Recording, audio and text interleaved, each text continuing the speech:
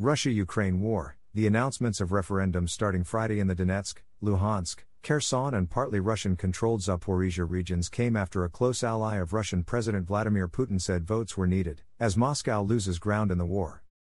Russia-Ukraine war. Russian-controlled regions of eastern and southern Ukraine announced plans Tuesday to start voting this week to become integral parts of Russia. The concerted and quickening Kremlin-backed efforts to swallow up 4 regions could set the stage for Moscow to escalate the war against Ukrainian forces successfully battling to wrest back territory. The announcements of referendums starting Friday in the Donetsk, Luhansk, Kherson and partly Russian-controlled Zaporizhzhia regions came after a close ally of Russian President Vladimir Putin said votes were needed, as Moscow loses ground in the war that began nearly 7 months ago. Former President Dmitry Medvedev said folding regions into Russia itself would make redrawn frontiers irreversible and enable Moscow to use any means to defend them. The votes, in territory Russia already controls, are expected with near certainty to go Moscow's way but are unlikely to be recognized by Western governments backing Ukraine with military and other support.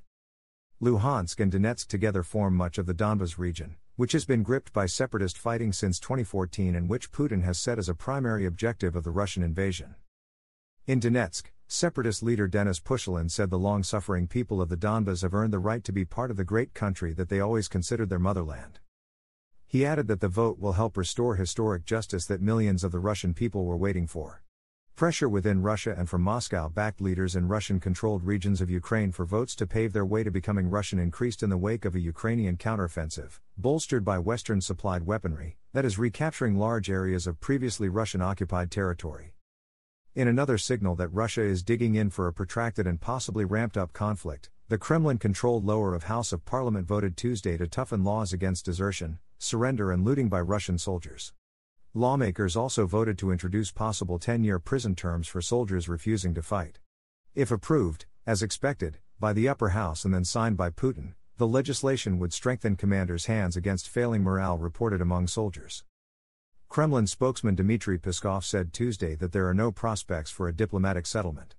Medvedev, the deputy head of Russia's Security Council chaired by Putin, said on his messaging app channel that votes in separatist regions are important to protect their residents and restore history. Sign up to The Economist for in-depth curated expert analysis of world events and topics ranging from business and culture to science and technology. You'll get the weekly digital edition, online-only articles, curated newsletters on politics, the markets, science, culture and China, and full access to The Economist Podcast Plus. The Economist is independent journalism for independent thinking. Go to economist.com and get your first month free. Historic justice and would completely change Russia's future trajectory. After they are held and the new territories are taken into Russia's fold, a geopolitical transformation of the world will become irreversible, said Medvedev, who served as Russia's president from 2008 to 2012. An encroachment on the territory of Russia is a crime that would warrant any means of self-defense, he said, adding that Russia would enshrine the new territories in its constitution so no future Russian leader could hand them back. That is why they fear those referendums so much in Kyiv and in the West, Medvedev said. That is why they must be held. The recapturing of large areas of previously Russian-occupied territory, most notably in the northeastern Kharkiv region, has strengthened Ukraine's arguments that its troops could deliver more stinging defeats to Russia with additional armament deliveries. More heavy weaponry is on its way, with Slovenia this week promising 28 tanks and Germany pledging 4 additional self-propelled howitzers. More aid also is expected from Britain, already one of Ukraine's biggest military backers after the United States. British Prime Minister Liz Truss is expected to promise that in 2023, her government will match or exceed the £2.3 billion, $2.7 billion, in military aid given to Ukraine this year.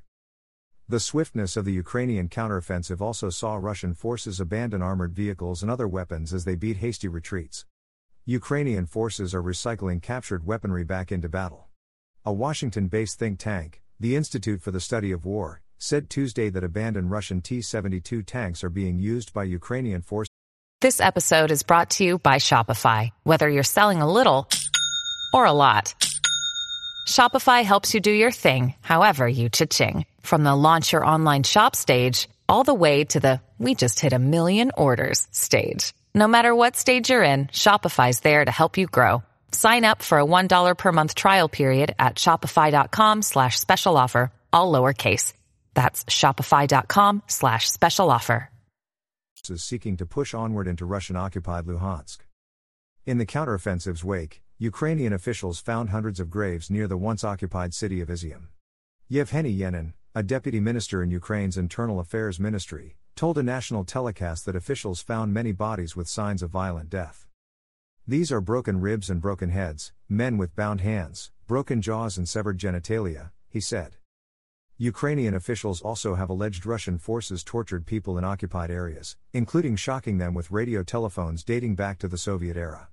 Russia has repeatedly denied abusing or killing prisoners, though Ukrainian officials found mass graves around the city of Bucha after blunting a Russian offensive targeting the capital, Kyiv, at the start of the war. Meanwhile, a Ukrainian push continues in the south of the country. Ukraine's Southern Military Command said early Tuesday its troops sank a Russian barge carrying troops and weapons across the Dnipro River near the Russian-occupied city of Novokakhovka. It offered no other details on the sinking of the barge in the Russian-occupied Kherson region, which has been a major target in the Ukrainian counteroffensive. At Evernorth Health Services, we believe costs shouldn't get in the way of life-changing care, and we're doing everything in our power to make it possible. Behavioral health solutions that also keep your projections at their best? It's possible. Pharmacy benefits that benefit your bottom line? It's possible. Complex specialty care that cares about your ROI? It's possible. Because we're already doing it. All while saving businesses billions. That's Wonder made possible. Learn more at evernorth.com/wonder. In other developments, Moscow has likely moved its Kilo-class submarines from their station on the Crimean Peninsula to southern Russia over fears about them being struck by long-range Ukrainian fire, the British military said Tuesday. In a daily intelligence briefing, the British Defence Ministry said those submarines had almost certainly been moved to Krasnodar Krai in mainland Russia, instead of a naval base at Sevastopol on the Crimean Peninsula.